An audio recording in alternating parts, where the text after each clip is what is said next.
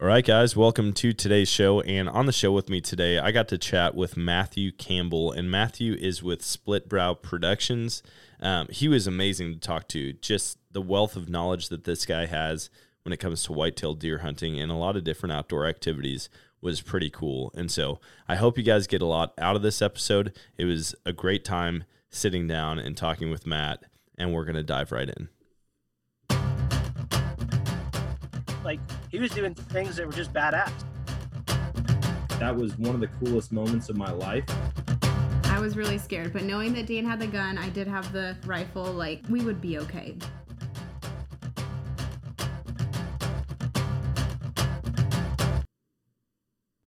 All right, guys, welcome to today's show. And on the show with me today, I am joined by Matt Campbell. And Matt has been kind of a lifelong hunter, and an avid bow hunter. He runs Split Brow Productions, and we're just going to chat about all sorts of different hunting stories and topics. And so thanks for joining me, Matt. Yeah, no problem. Thanks for having me. Why don't you start out by just sharing a little bit about yourself, hunting history with the listeners, and then, that way they can get more familiar with you. Okay, yeah, for sure. I started getting interested in hunting here in Michigan from a super early age, back as far as I can remember, like 5, 6 years old on. Was always just really, fascinated with deer and all that kind of stuff. Would tag along with my dad. He was kind of the quintessential Michigan gun hunter. First 3 days of gun season here in Michigan, whether he kills 1 buck, 2 bucks, or no deer, that's his deer season.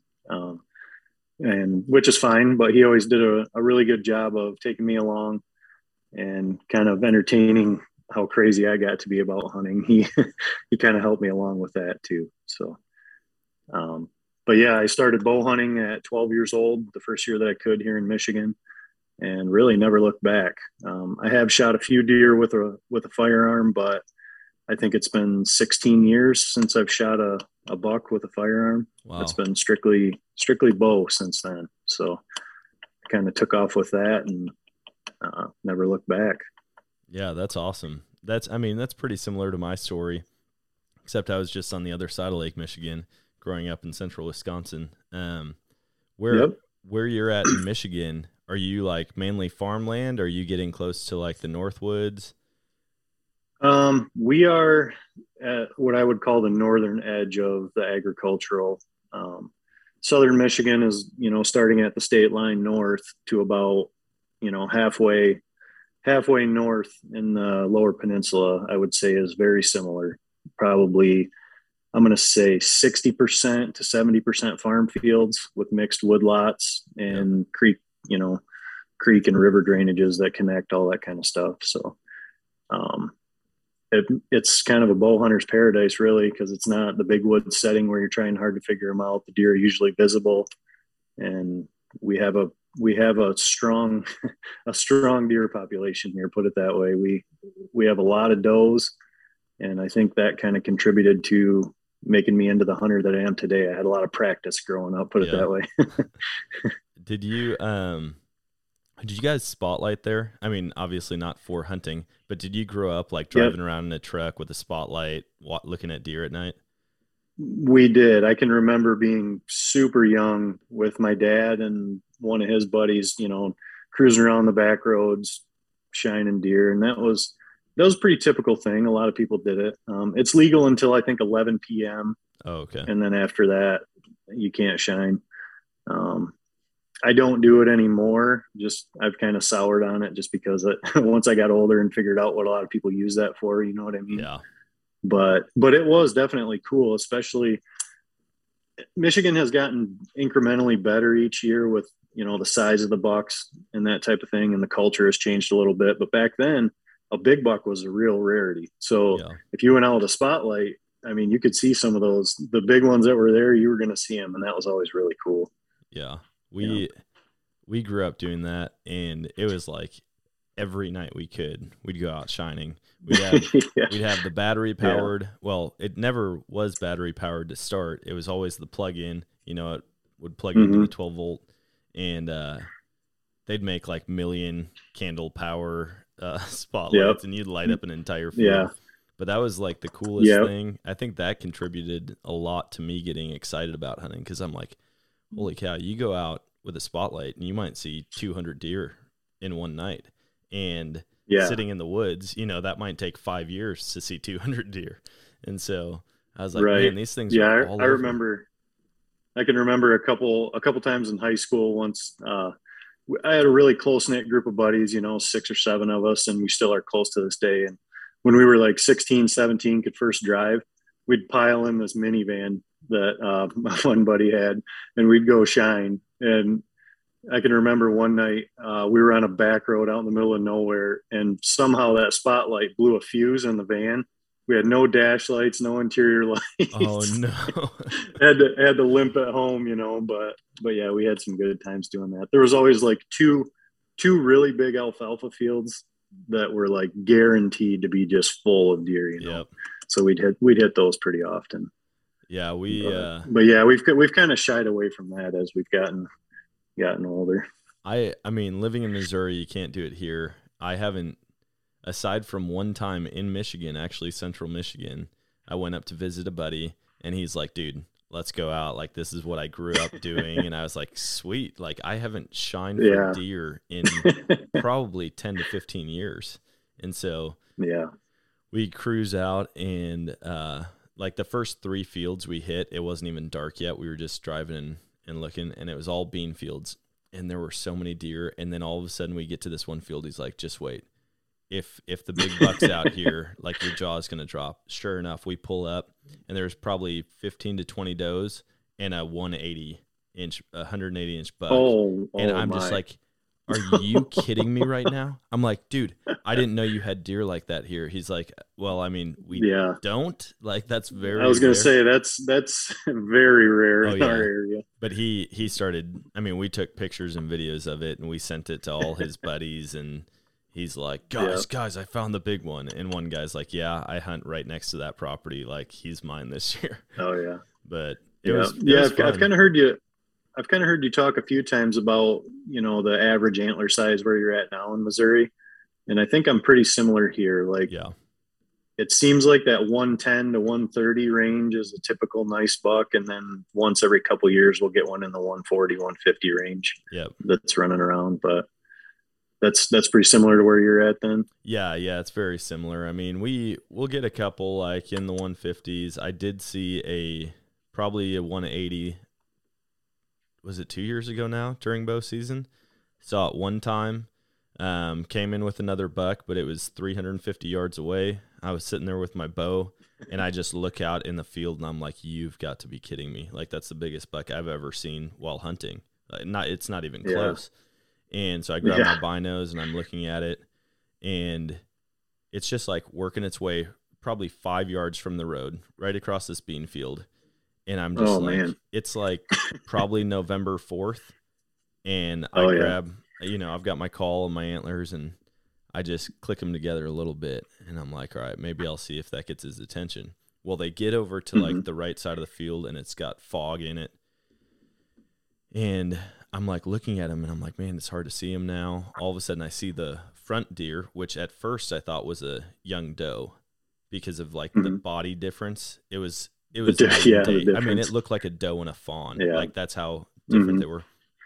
And I look, and here's this buck running up the fence line right towards me. And I'm like, where did that buck come from?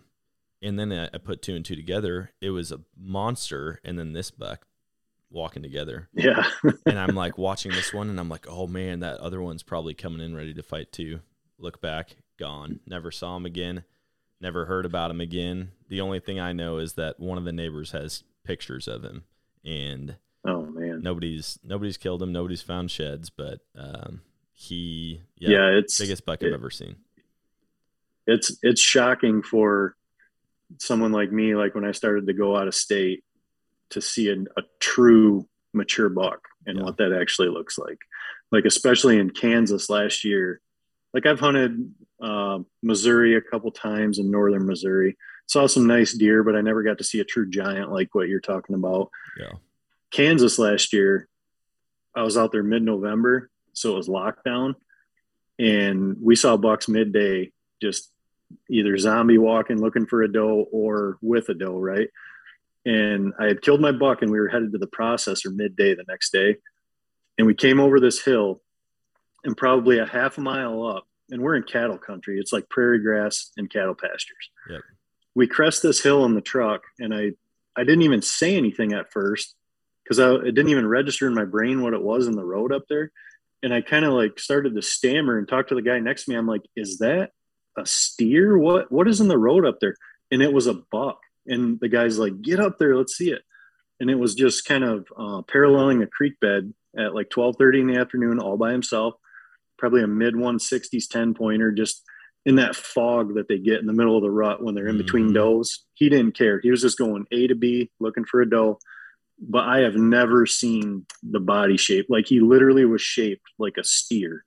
Just that super deep chest. The neck was enormous. And I kind of opened my eyes to what a true mature buck actually looks like. I'm used to hunting 3-year-olds here in Michigan, you know, so. Yeah, I've only hunted Kansas one time, and it was life-changing. I was like, man, at some point I've got to have land out here.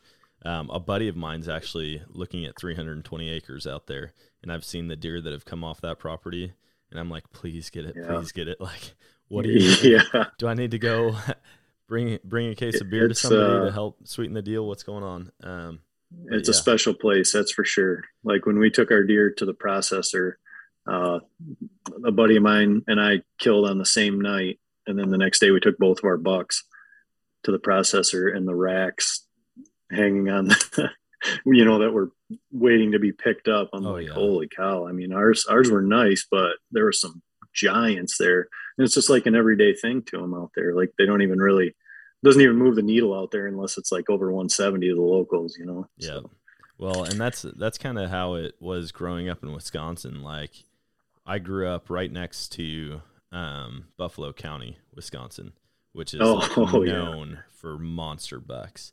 And it seemed like every year we'd have someone we knew that would send us a picture of like a 17-point buck up to like a 25-point buck, going anywhere from like 170s to the low 200s. And it's like, how, like, where are these guys hunting? And Wisconsin's known for big bucks, but there's so many small bucks shot for every big buck. Yeah. Like, the deer numbers are just so high that obviously, like, there's going to be more big bucks as well.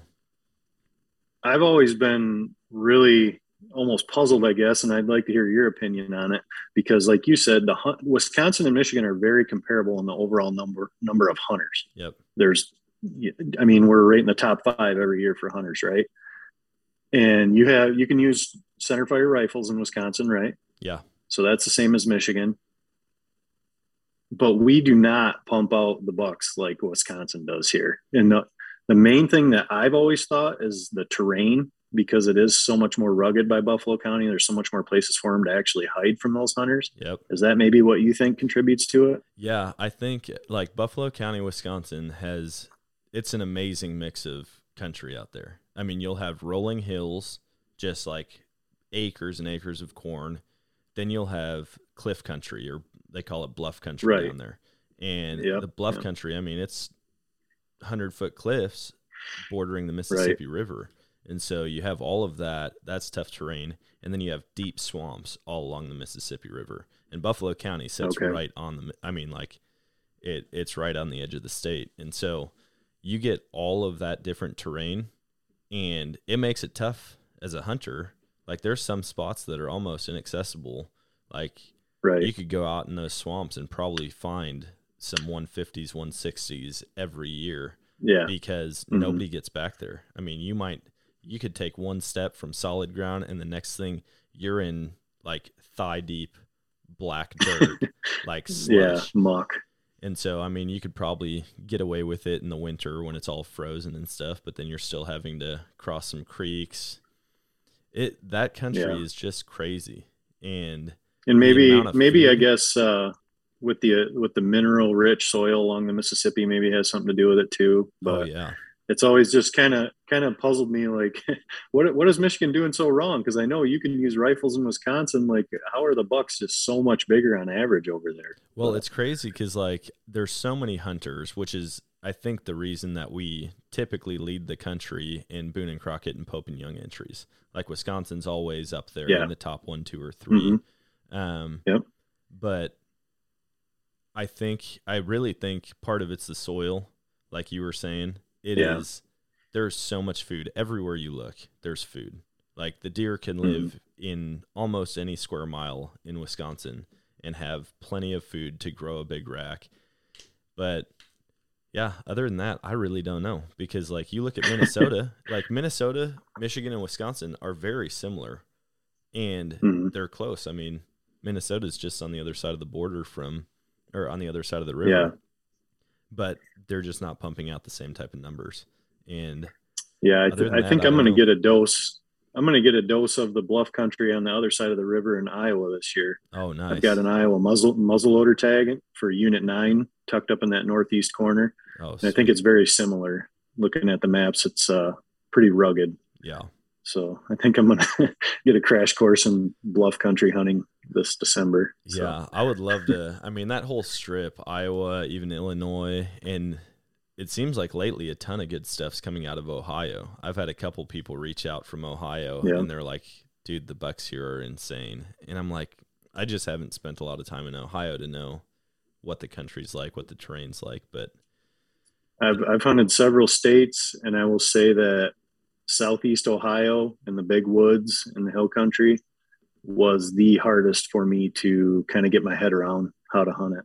oh, I okay. hunted down there for 3 years and it kicked my butt. I won't I won't sugarcoat it or try to act like I'm some great hunter. It was very, very tough. I had to sort of dive into how they relate to those terrain features, saddles, bedding points, all that stuff. And once I learned a little more about that third season, I got into a little more deer and got a little closer. But the bucks are there. Yep. But for a flatland farm country bow hunter like I grew up, it was like being dropped on the moon, man. I didn't know what to do. Yeah. Yeah, once you get into like some serious elevation and terrain changes, things go sideways in a hurry, or you just realize how out of shape you are. I can't tell you how many times I've been like hiking up a mountain and I'm like, I don't even have meat in my pack. Like I'm as light as I can be right now, and I am just sucking wind. Yeah. What's been your favorite type of place to hunt, I guess? Are you big on edges, woods, fields? What do you like to hunt? I definitely feel most comfortable in like say like if I'm going somewhere for a 5 to 7 day hunt, if it's mixed agriculture, I feel like I can quickly sort of figure out what the deer are doing. I'm definitely most comfortable with that. But I will say that going to Kansas last year, like I said, it was prairie grass and cattle pasture country. Yep. And I mean, you might have 3 trees big enough for a tree stand in a 1 mile square. And when we first got there, I'm like, we're gonna bow hunt this. Like, what are we doing here, guys? But once I started to figure that out, that was a ton of fun. Yeah. Because everything is so visible. If the deer are there, you're going to see them. Yep. And I like that. I like being able to see what they're doing and adjust. And the last probably 3 to 5 years, I've really transitioned to more mobile hang and hunt style. And both my bucks last year were killed that way, my Michigan deer and my Kansas deer. So nice. It is better, or I do prefer now being able to see and make a quick adjustment like that. So yeah, Kansas so far I would have to say is my favorite. I'm had good success there last year, and I'm headed back this fall. So yeah, it was a blast. I'm so torn between being able to see and just the element of surprise. I've got one property. I went and hunted it last night, and they just finished cutting all the corn probably 3 days ago. And so I'm sitting over a bean field. The neighbors is all corn, and the deer just run up that cornfield, cross at the 4-way crossing on the fence, and then they're right in front of me. And I love sitting there because, I can see probably a total of 500 acres and see where the deer are, like if they're out.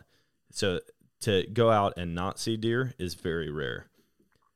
On the flip side, here at the spot that I'm recording from, it's 20 acres, thick woods, but there's something about just sitting in the woods and hearing that crunch.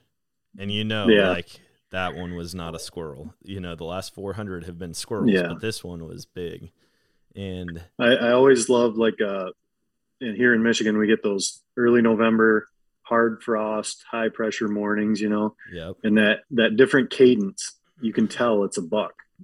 Like you can tell it's a buck coming. Like does will walk lightly and, they'll hesitate, but you get those early November bucks and you can just hear that and your heart rate just jumps. I love that, being able to hear them coming through the woods like that. I went and sat last night and that exact thing happened to me. I'm hunting a field edge right above the fence line. I'm in the first tree on the edge of the woods, and I sat all night. I got out there pretty late, but sat, didn't see much, and I look at my phone, and shooting light last night was 5:11, and so I was like, all right, it's 5:11. I grab my camera off my camera arm, put it in my bag, go to get my camera arm off the tree, and I hear that kush, kush, kush, and I'm just like, that's a buck. I know that's a buck. And I just wait, and I'm like looking back in the woods, and all of a sudden I see it come through, and it turns broadside at 5 yards. And at this point, because it's in the woods and it's shooting like right at shooting light, I can't tell which deer it is yet. All I can see is the body, and I'm like, I just see a sway in the back, and I'm like, oh no, that's one of the two. It's one of the two. I don't know which one yet. And it just stands there for like a good minute, broadside at 5 yards. I've got a perfect window in the trees, and I'm like, why couldn't this have been like 3 minutes ago, And then it turns, hops the fence right into the bean field. Now it's at like probably 10 yards, broadside, plain as day, and I could see that it was one of my two bucks that I want to shoot this year. And I never even picked up my bow. I just stood there and just admired it. I'm like, I cannot believe this happened 2 minutes after legal shooting light was up. Oh, it was just after legal. Oh yeah. Literally like just after. And I'm like, it was a cool encounter. Don't get me wrong, but there are some people that would be like, oh, I would have shot it anyway, but I can't bring myself to break the rules when it comes to that type of stuff for a couple different reasons. Right. One, I just don't think it's ethical. Two, I don't want to have to lie about the story now every time I share it, Right. Like if I had to hide. And now that you're making this your livelihood, you don't want that stain early on, you know what I mean? You can't be doing that. No, I'm like, man, it's kind of a waste. It's a waste of a good story if you have to hide details. Yeah. And I would much rather let it go and have this as part of the story if I shoot him later on in the year. And so it was good information though. I know he's crossing right underneath my stand, and were you able to make it out clean? Yeah, like let him work off. So I just waited. I watched him, and he got out into the field, and he kind of stopped, and I think he could tell something was up. He couldn't quite figure out what, but he just went from like hopping the fence and standing there to like a brisk walk, not really a trot. But I just watched him, and I could see his silhouette all the way down the field until he got to the road, which is like 350 yards. And so then I started packing my stuff up, and I climbed down. But and it was fun with the camera as well. You lose camera light about 10 minutes before legal anyways too. Well, and I've never filmed. I've filmed, let me think. I filmed one coyote. Like I shot a coyote while coyote hunting. Yeah. And that's the only thing I've ever filmed. And I keep saying like, man, I'm going to get into filming. Yeah. I got a couple Tacticams. I got this like real small Sony, and got a camera arm, and I'm like, man, I'm going to do all this. And then I keep, it's a lot of work. I keep messing up. Like I forgot my adapter that goes on the bottom of the camera that clips into the camera arm. Forgot that my first hunt of the year. And so I didn't have anything to film. Shot a doe like right under my stand. I'm like, this is ridiculous. So last year in Kansas, the second morning I was there, I have the fourth arrow triple arm the base goes to the tree, and then you drop that in. Yep. So I get to my stand in the dark, and I don't have the base. I don't know how I took it out of my backpack or what I did. So, so I somehow, I don't remember if it was from my mobile sticks or what, but I had a ratchet strap in my backpack. Yep. And I rigged that thing to the tree. Like I took the first section and I was able to ratchet it down so tight that it was functional. And luckily nothing came by close that morning, but I think I could have made it work. But I took a couple pictures. It was pretty funny. I sent them to Tyler, the guy that I do the channel with. I'm like, well, I'm hunting this morning, but I don't know how this is going to work out. But it gets to be a lot of gear. It really does, especially when I'm mobile and I have my sticks, my saddle, my platform, and then all the stuff for self-filming. What saddle are you running? I'm using Latitude Outdoors Okay. this year. They're based here in Michigan in Grand Rapids. This is my first year using Latitude, but this is my 18th season saddle hunting. Dang. I ditched the tree stands in 2004, and I've been strictly saddle since then. Even the last couple gun bucks that I killed, the last one was 2006. I killed that gun buck out of a tree saddle as well. Nice. What are some pointers? I don't have one. I've got a couple buddies who have got them. Like the main properties that I hunt, I have so many tree stands up, I can just pick which one I want to sit in. But I would like to try to get into public land hunting because I hear story after story about big bucks being shot out here on public. And the trees just aren't conducive for a climber at all. I did it one time in a climber, hated it, thought I was going to die, and I said never again. Yeah, I've done 2 sits in a climber, and that's it. I have a brand new Summit with 2 sits in it that's hanging in my garage, like brand new. That's awesome. probably never use it again. I should sell it, but with the tree saddle, the type of tree that you can sit in is so, like, it's unlimited. It really is. So actually a hunt from Missouri that comes to mind, in 2015, I had a lease near Kirksville in northern Missouri. Yeah. And I didn't want to leave any stands there, 10 hours away. I didn't want them get down there and have them stolen and all that stuff. So I'm like, okay, that was the first year that I really went mobile with my sticks. I had the Muddy Pros, the smaller with the rope cleats on them. And I bounced around that farm a little bit and actually ended up killing my buck out of an Osage orange tree that I was probably 11 feet to where my boots were. And I'll bet that tree, like at that time, I didn't have a platform yet. Nobody was really making the saddle platform. So I was using screw-in pegs. Mm-hmm. And when I was screwing them in that morning, I was actually worried that they were going to hit going through the tree. That's how thin that thing was. It was probably, 5-6 inch diameter max where I was tied off. Oh my gosh. But so that's how versatile they are. I was literally in a glorified bush when I killed that deer, and I shot that deer at 12 yards. It was November 12th, and he was defending a doe in a bedding area against some other bucks, and she led him right by the tree at 12 yards. And that deer was so, like I mentioned before, that like brain fog that they get in the rut. I shot him, and he made a little half moon shape and stopped at like 20 yards. And I knew that I 10 ringed him, right? I could see blood just pouring out of him. And I'm like, what? He was standing for 30 seconds without tipping over. So I knocked another arrow, and he starts getting wobbly, and that deer died at the base of my tree, almost touching the tree. It was wild. Gosh. It was one of them.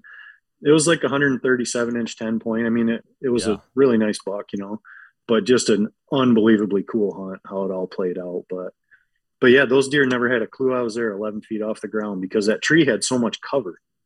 And that's something that I've actually started doing more and more in the last couple of years. I used to have it pre-programmed in my head. I have to be 25 feet no matter what, or these deer are going to see me. Have to be high. And I think I was hurting myself more than helping myself because I would outclimb the cover. You know what I mean? Yep. So now I'll get to that 15 to 18 feet, a lot of hunts, stay where I have more cover, and I seem to be having more success. My Kansas buck last year, same thing. It was Osage orange tree, just a little bit bigger than that, and I was maybe 12 feet. Yeah, I think my boots are at 13 feet in my main stand, and I picked that spot because I was walking and I look, and there was just this perfect window and all I saw was a straight trunk.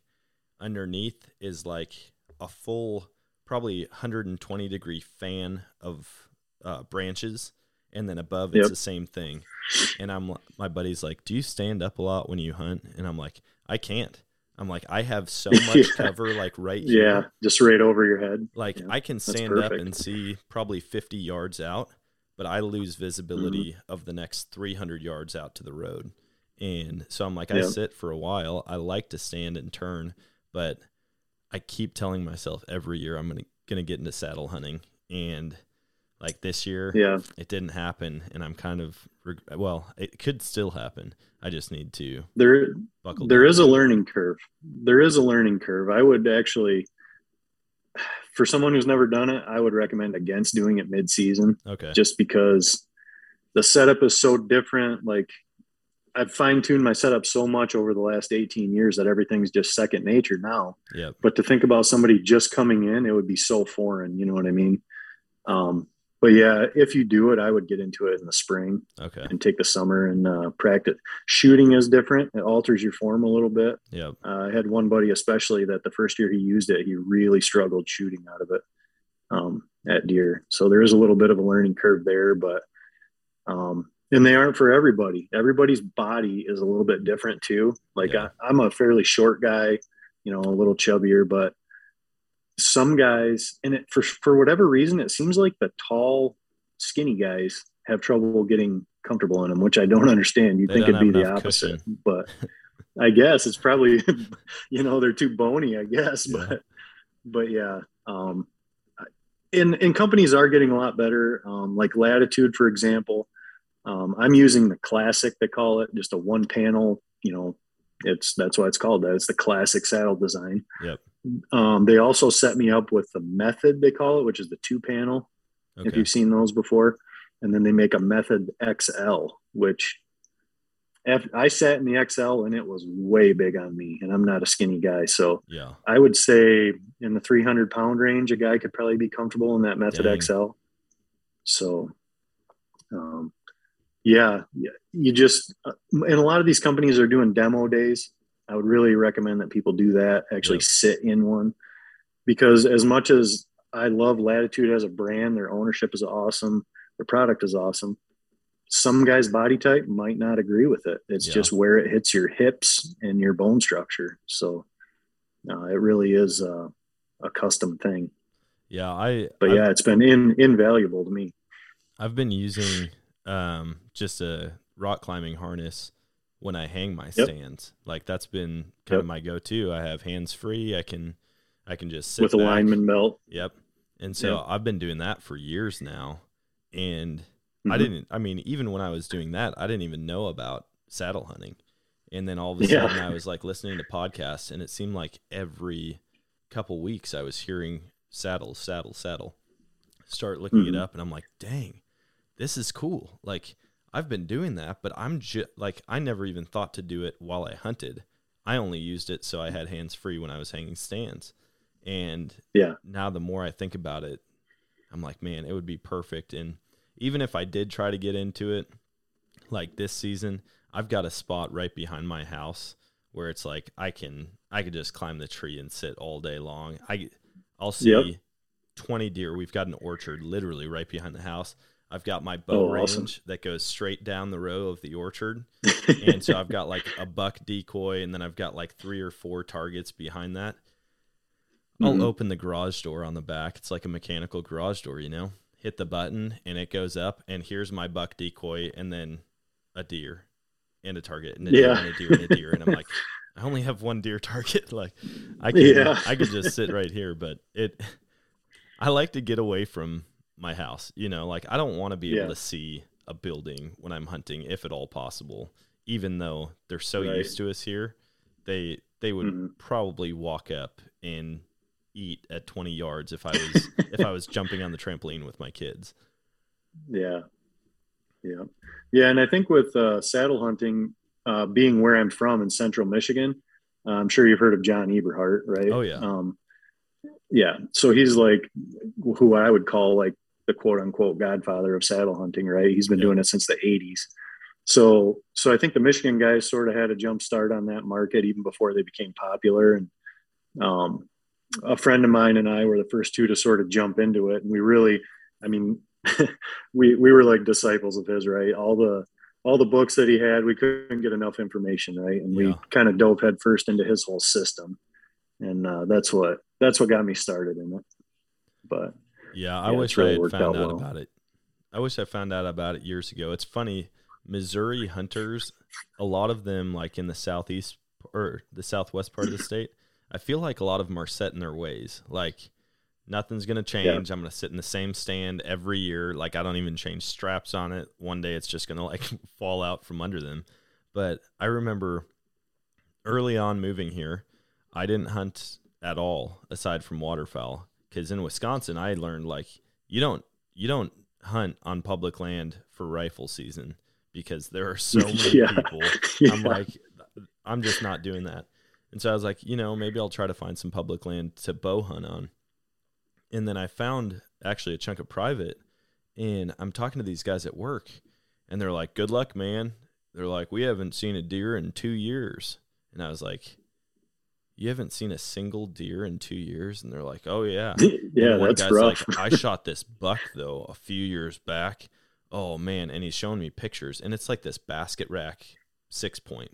And I'm like, Oh man. he is so pumped about this. I'm like, am I really in that crappy of a spot in the state Yeah. to where like that is the peak of their hunting career? And then I Right. go out to this private land spot and I'm like, there's deer everywhere. Like Yeah. there's deer all over the place. And I started putting out cameras, getting like 130s, 140s, even a 150 on camera. And I'm like, I've made it. Yeah. I've made it. I'm never Yeah. going anywhere. Yeah. Yeah. And it was funny when I had that lease in Missouri in 2015. I took a week to go down there. So I took like the 5 days leading up to the gun opener in November. And then I was going to stay for the first 2 days. Yeah. And I killed my buck, I think 2 days before the gun opener. And then you get another rifle tag. So I was like, oh, maybe I can double dip, So I hung out. Well, when I was loading my buck, the guy that farmed the property saw me and wheeled in and was talking to me. And he's like, oh boy, you just wait till Saturday. And he's telling me, and he's like, there's going to be so many people out here. There's going to be all these gunshots. And I'm like, oh, really? And I'm like, dang it. And then I got thinking, I'm like, buddy, I'm from Michigan. I don't think you really know what gun pressure is. Yep. And sure enough, Saturday morning, I sat daylight to dark, opening day of gun season on that property, and I heard 8 gunshots all day. 8. I hear 8 gunshots before daylight on my Michigan property. Yep. And I'm not kidding. Yeah, no, I totally understand. It's like you don't have to. I tell everyone, I'm like, just don't be the first shot. If you're hunting the first time in Wisconsin, don't be the first shot because you're early then. I'm like, once you hear like 12 shots, you're probably into legal shooting light. Yeah. A couple of years ago, we had snow on the ground for the gun opener here. Yep. I think it was a full 45 minutes before legal shooting hours that I started to hear shots because people were just silhouette shooting them out in the field, Oh, yeah.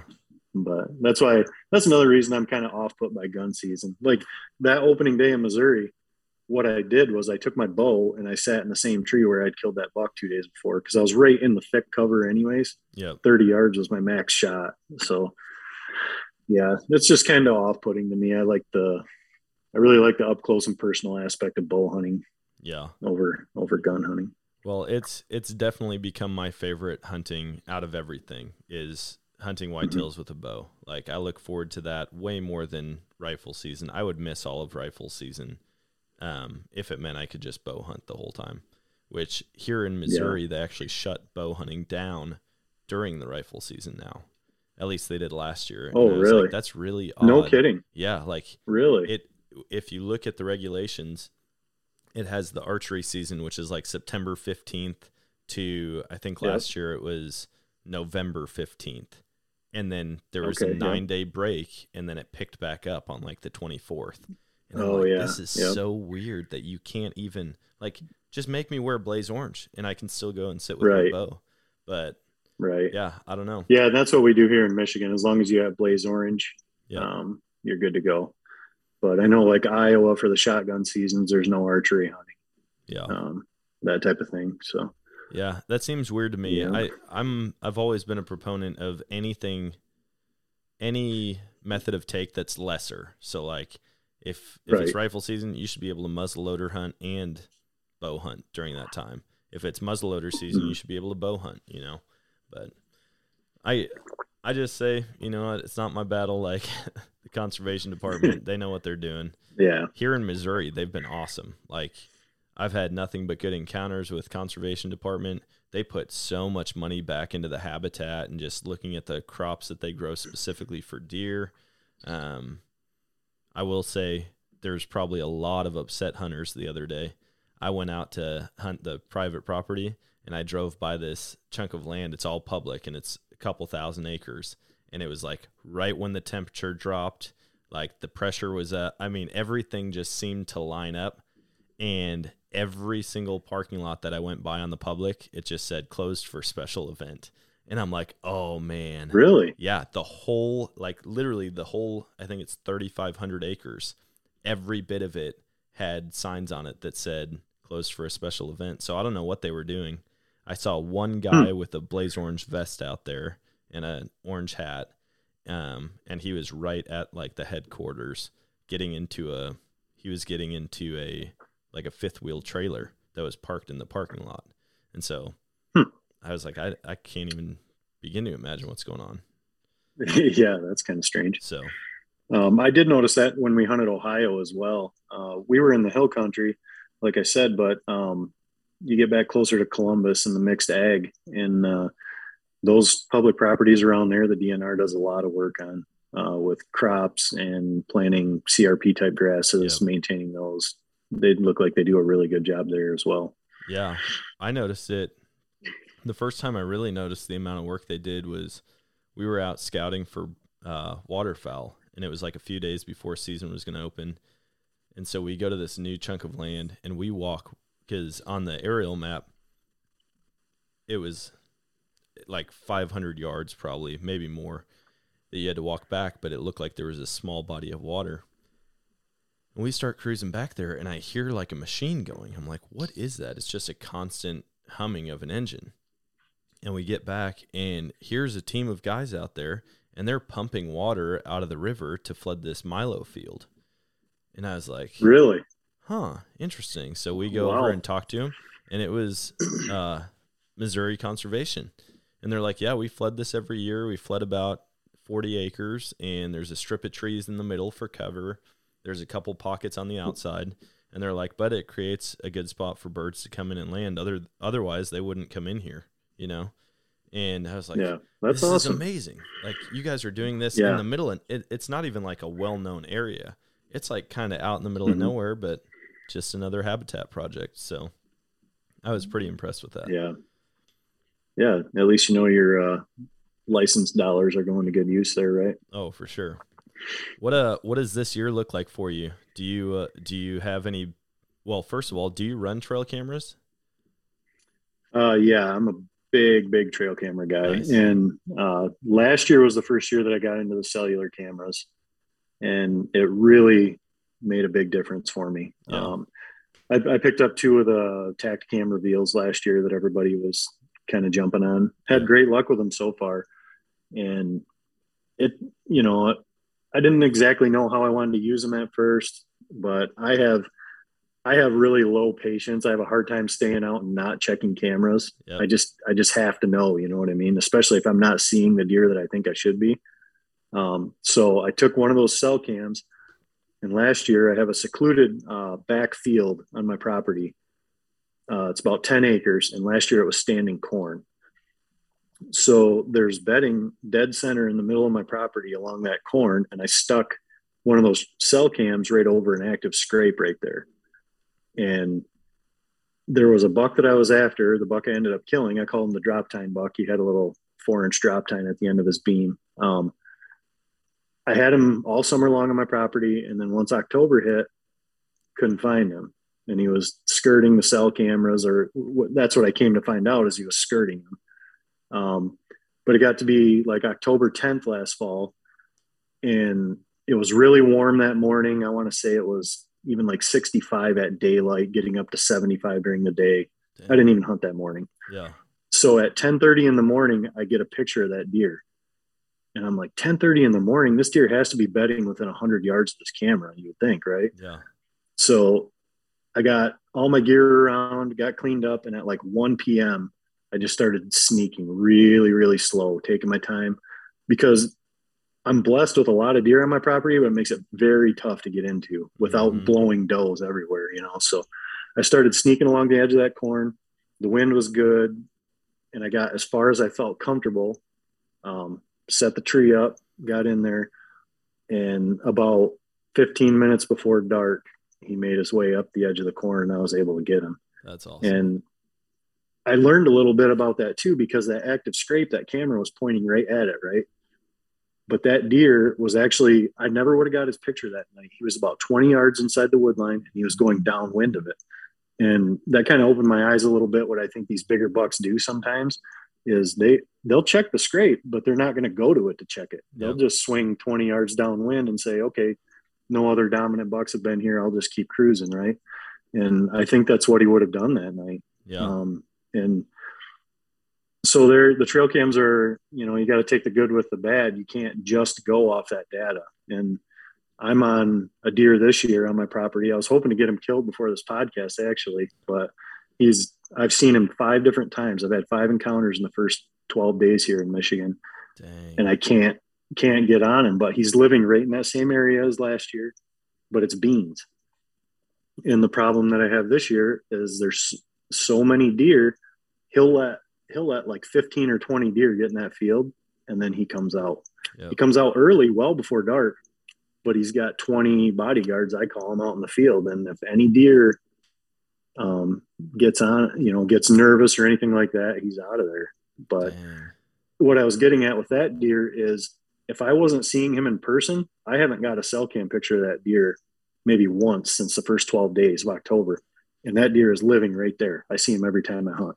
So you kind of, I don't want that to discourage people if you're not seeing a big buck on your camera. You know what I mean? I'm guilty of it too. Yep. Oh, I don't want to hunt. I don't have a big buck on camera. Well, sometimes they're right under your nose. They're just skirting that camera.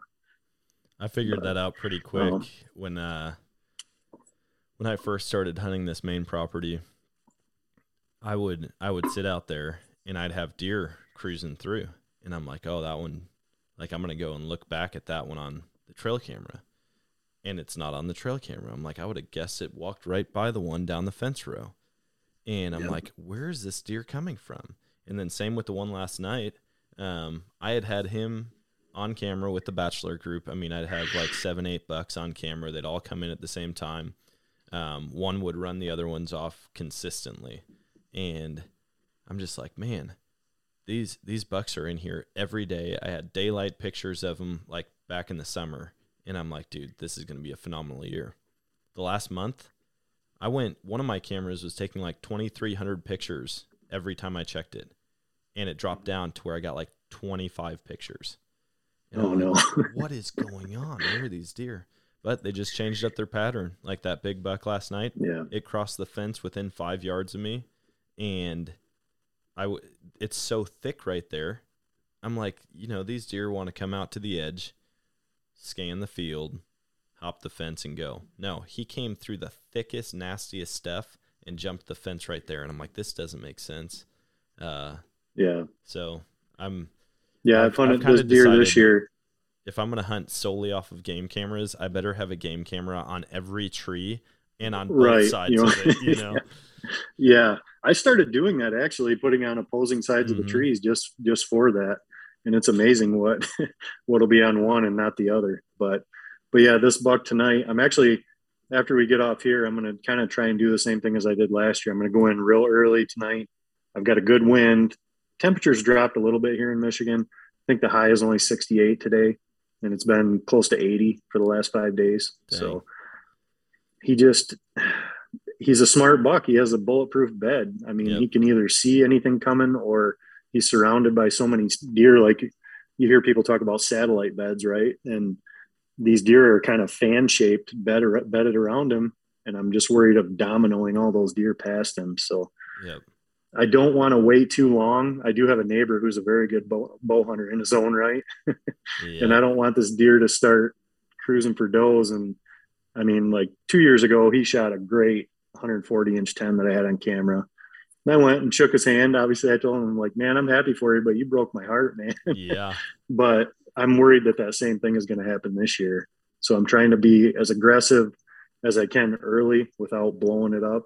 Um, that's a little out of character with how I normally would hunt early season. But like I said, I feel like I need to get on him while he's still there. Yeah. I'm super blessed where I'm at because on the 4 properties on each side of my main property, out of those 4 I have 1 hunter. And Oh, nice. he hunts south of me, and it's definitely the best area to hunt around. I mean, it's like miniature bluff country, right? It drops down hard to this river bottom. It's the lowland ag fields with no terrain change, but then they've got like a thick oak ridge line that goes all the way up to the road where the property I hunt starts. But I'm like, man, I kind of have, if I don't mess this up for myself, like there's nobody else taking these deer out except maybe this one bow hunter by himself down on probably 400 acres. And I thought that for years. And then I had this one buck on camera. I called it Big Easy. And he was a perfectly symmetrical 8-point. I mean, just a square frame, super tall tines, like everything he had just screamed awesome deer. And I was like, this is my dream buck right here. Even though he's just an 8-point, like I've never shot anything that looks like him. And I had him on camera, same thing, bachelor groups all summer long, got him hard horned, and then he just disappeared. And I'm like, dang, what's going on? Well, that buck got shot like 3 miles away. And I was like, that's a long ways. But I know exactly what he did because I know the property he got shot on. He just cruised that river bottom, and he was checking doe bedding areas the whole way down. And I'm like, what's all this crap about bucks have a tiny core range? And, I was getting so mad. And they do until a certain time on the calendar, exactly. and then that goes out the window. Yep. So we'll see. How is your acorn crop where you're at this year? Phenomenal. It's amazing. Is it? Okay. Yeah. We I get teased every time I leave the house to go hunting and come home because the neighbors, I've got 2 neighbors, one at the base of the driveway and one like 300 yards up the road. And they both have these beautiful lawns, and it's nothing but oak trees. And every time I pull in or out of my driveway, they're both loaded with deer because they don't have to dig for them. They can just walk, and it's just like a buffet of mowed grass and open acorns. It's very thin here in Michigan this year. There's a few red oaks, and I've found virtually 0 white oaks. And I was talking to somebody recently, and they said the gypsy moths are prevalent here the last 2 years. And something about what they do to the white oaks prevents them from producing acorns. But I've definitely seen that. That buck the other night, he comes out into this bean field, and I think they'll feed on the beans, but it's almost more of like a social hub for all the bucks. They'll come there the last hour of light, they'll spar, they'll work scrapes, do that. And then they all kind of work off to this little miniature oak flat of red oaks, and they all sort of end up there. And I haven't had the northwest wind that I need to sit that spot, and I'm getting it Saturday. So nice. With a nice cold front. So I'm going to make one strategic play tonight. And then if I don't get him tonight, I'm crashing in on Saturday, right on top. We might have to do a follow-up episode if you connect with him. Yeah. There's I was so certain I was going to get this deer killed before the podcast too. Yeah. Like, I mean, I've told my buddies, I'm like, I'm virtually a wildlife photographer at this point because this deer has given me hours of the most beautiful scenic footage, full frame, standing on his hind legs in the licking branches. I mean, everything you could dream about. And that first night he came out and did all that, I'm like, I am laying down the most epic episode right now. Yeah, for real. And then he just never gets in. But if anything, it'll be a cool story if I can, close the book on him. But it's definitely not a guarantee. Yeah. When's the last time you saw him? How long ago? So today's Wednesday. I hunted Saturday evening for him. Okay. and I went out very early because we had rain that morning. And in that back field, those deer are so comfortable because it's completely secluded. I'll go out at 3 p.m., which it doesn't get dark here until after 7. Yeah. And those deer will be out there 4 hours before dark because they feel so comfortable. And then I end up blowing them out of the field. So I went out at like 1:45, climbed in my tree. And sure enough, the rain moved out, and probably 3:30, I had deer pouring out of the woods. That deer, so I think he's 3.5. He could be 4.5. His body's really filling out now that he's into the fall. Yeah. But he's very smart. And that deer was on the field. He felt comfortable enough at 5:45. So an hour and a half before dark, he was on the field. Jeez. And I learned a little bit of a lesson in a hard way. We're very flat here, flat agricultural land, right? So thermals don't really come into play too much. Yep. Well, Saturday we had like a 5-mile-an-hour wind. It was the correct wind, but as it got dark, it completely died. And I could just feel that heavy evening air just pulling down. Mm-hmm. And my back field is sort of bowl shaped, and the thermals switched and they were sucking right to that field. And like I said, he's got all those deer that come out first. I had 3 does come up the edge, and they were downwind. And I do use scent lock and try to be as, scent free as I can. I know it's not 100%, but it helps. Yeah. And that doe got to 15 yards and started testing the wind. And I'm like, no, don't do it. Oh, no. Well, what I typically see with scent lock is they might do that, and then they kind of pace back and forth, and then they'll relax, Well, she was getting enough of me that she kept coming and coming. She got right to the base of my tree. I don't know if she smelled where I had touched the sticks or what, but she took off running, and she blew 25 deer out of that field. Oh, no. He left too. And I just took that opportunity. That was 6:30, about 45 minutes before dark. And I didn't want to get pinned in the tree. So I just left. I snuck out the back door. I'm like, he's gone. He doesn't know what scared that doe. Yep. And I left. And sure enough, he gave me a picture an hour after dark. He stayed right there. And on the cell cam, he walked by it. But well, it's amazing. I've always been like, man, if a deer blows at you or like catches your wind, like it's going to be gone for a week. And over the years, I've just realized one deer can blow and clear a whole field out, but they blow at so many different things. Like even getting them on camera with coyotes coming through, all of a sudden you can see every deer, they're gone. And 15 minutes later, they come right back. And so that exact thing happened. The third night that I hunted him, I had a coyote. He didn't even chase any deer. He just kind of skirted the field, but a doe saw him and blew at him. Yep. They all ran, and exactly what you just said happened. They came right back out, and I'm like, oh, okay, it might be okay. Yeah. But I've just been pulling my hair out. I really have, because it's almost, I don't know if it's better or worse that I see him every time. You know what I mean? He's right there. I just can't close the deal. And you typically don't get that many opportunities at a good buck like that. Usually you get 1 or 2, and you better make it happen. Yeah. But I mean, it sounds like he's pretty comfortable out there. And that's the other thing that I was just going to say. You just reminded me of it, is even if he got spooked by that doe, his bed is still bulletproof to him. Mm-hmm. I've not bumped him anywhere close to his bed. Yep. So he's never had a negative reaction in that area to feel unsafe. So it sort of makes sense, I guess, that he's staying around, but I don't know. It's like I said, it's very frustrating. It's funny. I've had multiple conversations this week with guys doing the whole cat and mouse deal with a certain buck right now. And I'm like, I can't believe it. Like, in my mind, we're basically in summer still, and it's actually here. It's been, that it takes forever to actually set in. Like, I'm bow hunting. Like, it's bow season.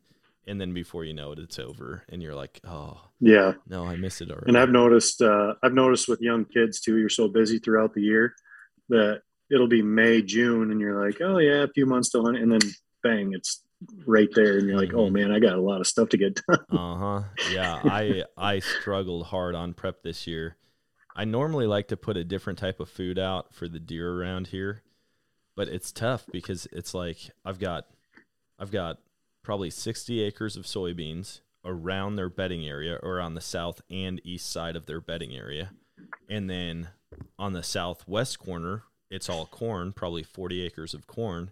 and then their whole bedding area is acorns. I mean, I can't walk down the bean rows to get to my stand without stepping on 2,000 acorns, like all the way down. And I'm like, what's the point? Maybe like some turnips or something for like super late season. But other than that, I just don't have I don't really have anything extra to offer them at this point. Yeah. Have you planted turnips in the past there?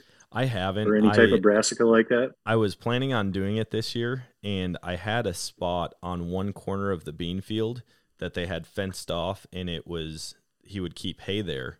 A couple of years back, he quit putting hay there, and I was like, hey, can I start putting a food plot in here? I know the deer already come through here. So I planted a food plot last year, but it was kind of a mix of everything. I didn't know what would take because it was kind of on a north hillside. I knew it was going to get some sun in some spots, little sun in other spots. And so I just did this. There's a hardware store here in town, and they make their own blend every year. And so I was like, I'll give it a try. And then this year I was going to do turnips on that, and they pulled the fence down, and he planted beans and everything. And so I was like, oh man, I was like, that was going to be the perfect little testing area for it. So.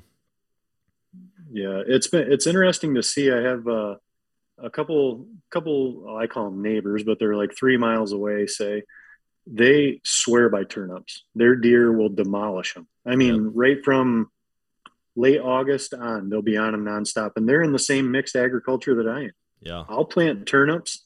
My turnips will get waist high. I'll get, 6-inch turnips on them some years because our soil is good. Yeah. Those deer will not take a bite of them until there's snow on the ground, which could be good late season, but we're not always guaranteed snow. Right. And I have an unbelievable amount of deer too. You would think whatever I plant there, they would hammer, right? Yeah. They'll walk right through those things. Won't touch them until it gets cold. I don't know if it's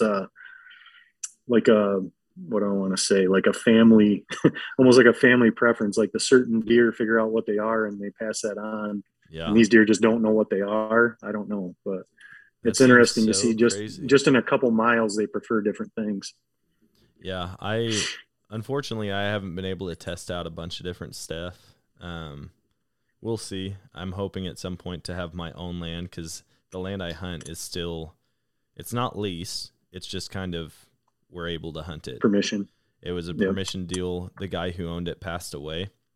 And I was like, okay, well, there goes my hunting land, but then typically that's what happens. I thought for sure his sons were going to sell it like right away because they all live out of state. And I called the cattle farmer, because there's a guy who leases it for cattle and crops. He doesn't hunt at all. And I was like, hey, what's going on? Have you heard at all about the property? He's like, they're keeping it. They're keeping it and going to continue to lease it to me for cattle and crops, and nobody hunts it. Awesome. And so I called both the sons. I said, hey, what's going on? Is there any way I could? And they're like, oh, absolutely. Yeah. They're like, Dad's let you hunt that for years. We're not taking that from you. And I'm like, yes, but I still don't have full access to like do any improvements or anything like that on it. So a lot of those families, especially with like the older guy, if you treat them right, that goes a long way. Oh yeah. A lot of people that get kicked out of spots and stuff like that, it's because they're not taking care of their landowners like they should be. No, I've gone out there. We've cleaned up. I think we filled 5 trash, like the roadside trash dumpsters with trash. I think it was high school kids. It was right at the end of summer 2 years ago. And there was just a big fire pit, glass bottles, you name it. It was strung out for 200 yards. So I went out there, actually cleaned that up twice. I was trying to set it up to bust those kids, and never did. and so I talked to the cattle farmer, and he's like, listen, this is what you're going to do if you ever catch them. He's like, have some chains and locks ready and chain them in there. Lock the gate so they can't drive out. And I'm like, whoa, you're taking this a whole nother level. Like that might be kidnapping. And he's like, no, we'll settle it. We'll make sure nobody ever comes out there again. I'm like, all right. But yeah, we never did catch those guys. I kind of put the word out to anybody who fishes the pond out there. Cause the guy who owned it would let anybody and everyone come out and fish and hunt. And then it got to the point where he was like, hey, I'm giving them your number. You're coordinating everything. And I'm like, sweet. And it had a bunch of people that I caught out there fishing. I see that with farmers around here that don't hunt. They'll either delegate one of their farm workers or somebody like you, like what you have. Yeah, I don't even want to mess with it. Just take care of this so it's not even on my radar. They absolutely. don't care. Yeah, it's been awesome, and it's a great property. I'll have to send you some aerials of it and get your take on where you'd hunt. The tough part is there's cattle. Yeah. There's cattle on probably 2/3 of it, and I've noticed it's not that the deer won't go in there. It just depends on how many cows are in there. Like if there's 1 or 2 cows, the deer will still work through. But if the whole, if all 75 cows are in one area, you can forget having a deer come through. Yeah, so, I've seen that as well, whether it be Missouri or Kansas, where I hunted cattle pastures. Where I killed my buck in Kansas last year was pasture, but they were rotated out. They were on the neighboring property. So that worked out well. But from what I've seen, those deer don't like to be overrun with cattle. Yeah. I've watched cows chase deer off in Wisconsin. I was sitting up on a hill and I saw across the valley, there was probably 100 head of cattle. And all of a sudden these three does jumped the fence into the cattle pasture. And it was like a stampede. They did not want them in there. They all ran and the deer took off, hopped a couple fences and were gone. And I was like, dang, those cows are brutal. Yeah. Well, hey man, we're over an hour now. That seemed like it flew by. Yeah, it did. But I want to give you a chance to share kind of some of your content, where people can find your social media stuff. Because I know you're putting out great stuff. You killed, what was it, six deer on camera last year? Yeah, I had 2 bucks and 4 does that I was able to take last year. And that was actually like the first year that I had self-filmed, messed around with it a little bit, but not making like a complete usable episode out of it, And last year going in, I said, I'm buckling down. I'm going to do this right. And I was very lucky. It worked out really well for me. Yeah. But yeah, especially, it's kind of funny. We laugh because I went to Kansas and I shot a beautiful 9-point out there. And I'm like, oh, this video is going to blow up on YouTube. This is a big buck. It's going to do great. Far and away, our most successful hunt on the channel is a doe hunt from my own property. Oh, nice. that just caught on and took off like wildfire. I'm like, man, spent all that money, went out to Kansas, thought I was going to shoot this great buck and make this great video. And people just love the doe hunt from my property. I don't know what it is, but we laugh about that all the time. Yeah, that's awesome. So what are your channels? What can people go and check out? So the YouTube channel is myself and a friend of mine, Tyler Wilk. And it's called Split Brow Productions. And across all the social platforms, I think we're on everything but Twitter as Split Brow Productions. We have TikTok, Instagram, Facebook. We're not super and that's actually where I found your podcast, is on TikTok. Yeah.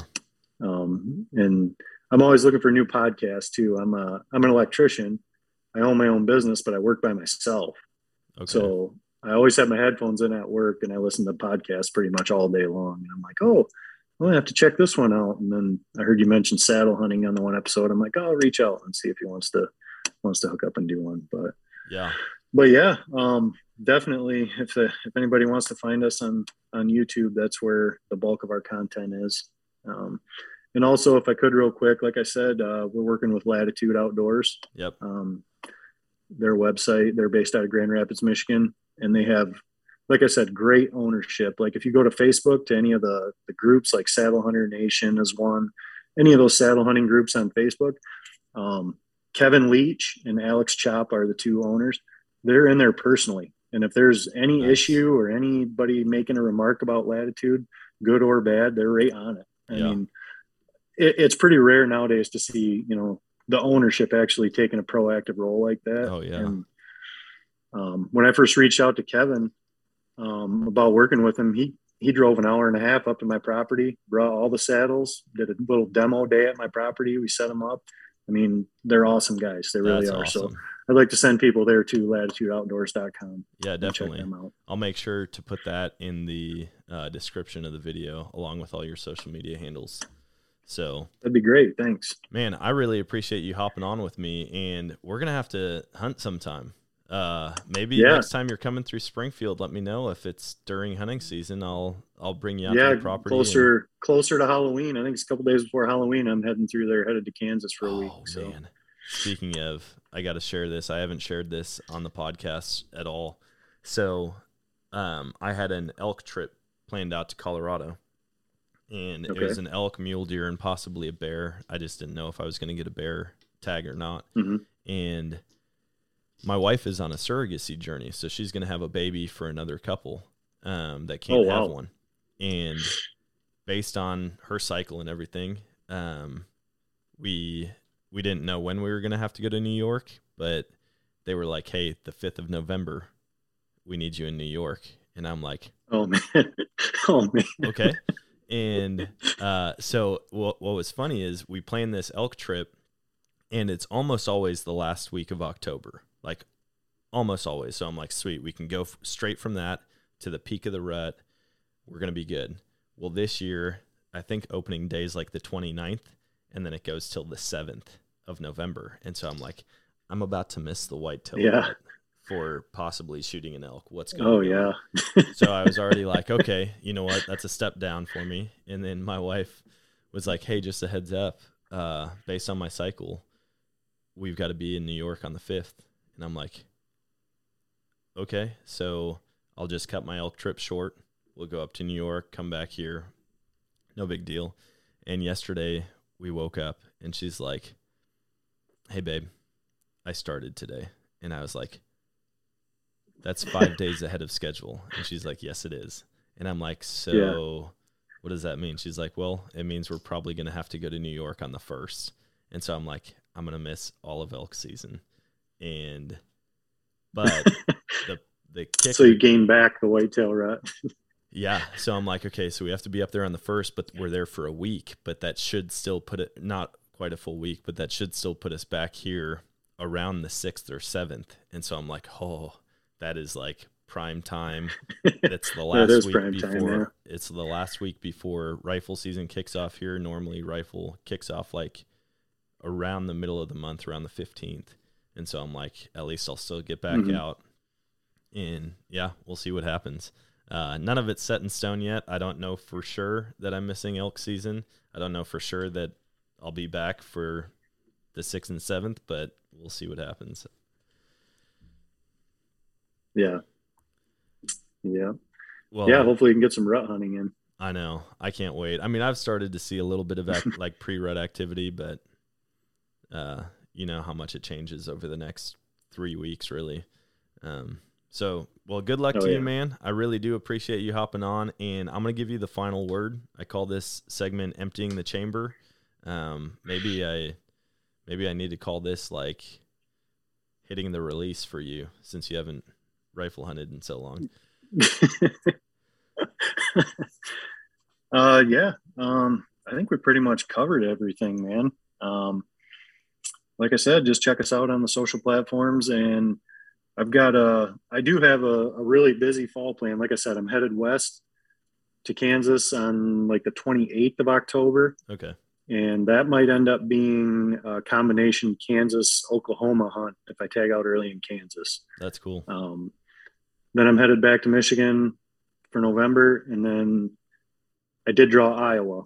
So Iowa muzzleloader between Christmas and New Year is the plan right now. So could be a banner year. Maybe I can finally catch up to this buck that's handing my butt to me here in Michigan too. So if everybody wants to follow along on YouTube, hopefully I can lay down some good footage this fall too. Yeah, I'll be following along for sure. Have you put any footage out yet of the buck you're chasing in Michigan? I haven't. It's all going to go into the episode when you I get typically play it pretty close. I typically play it pretty close to the vest on social media until I get the deer on the ground. Just because there are so many hunters in Michigan, you know what I mean? Yep. Someone's going to track down that property. If I make it through the season and I don't get him killed, I have so much quality footage that I'll probably have to make an episode anyways, even if somebody else kills him. Yep. But he's far and away the most photogenic deer that I've ever had. He's not shy about getting filmed. So I'm really hoping I can do that because, like I said, it's going to be an epic episode if I can do it. So that's awesome, man. Well, good luck. Hopefully over these next couple of days when you hit that cold front, you can catch up with him. Yep. Yeah. Thanks. Good luck to you too. Thanks, man. Have a good one. And that is going to wrap it up for today's episode. I definitely had a good time chatting with Matt and just hearing some of the tips and tricks that he has, some of the experience that he has in the outdoors. And I hope that you guys can take some of the stuff that you've been hearing on the podcast and put it to use in your area. I know some of it might not be relevant if it's a hunter from a totally different part of the state pursuing something that you may not even have where you're at. But if it is something that you can use, I hope you are. I hope you're finding success with it too. I love learning new strategies to get out and pursue the game that I chase after. And Matt definitely brought a lot of that to the table today.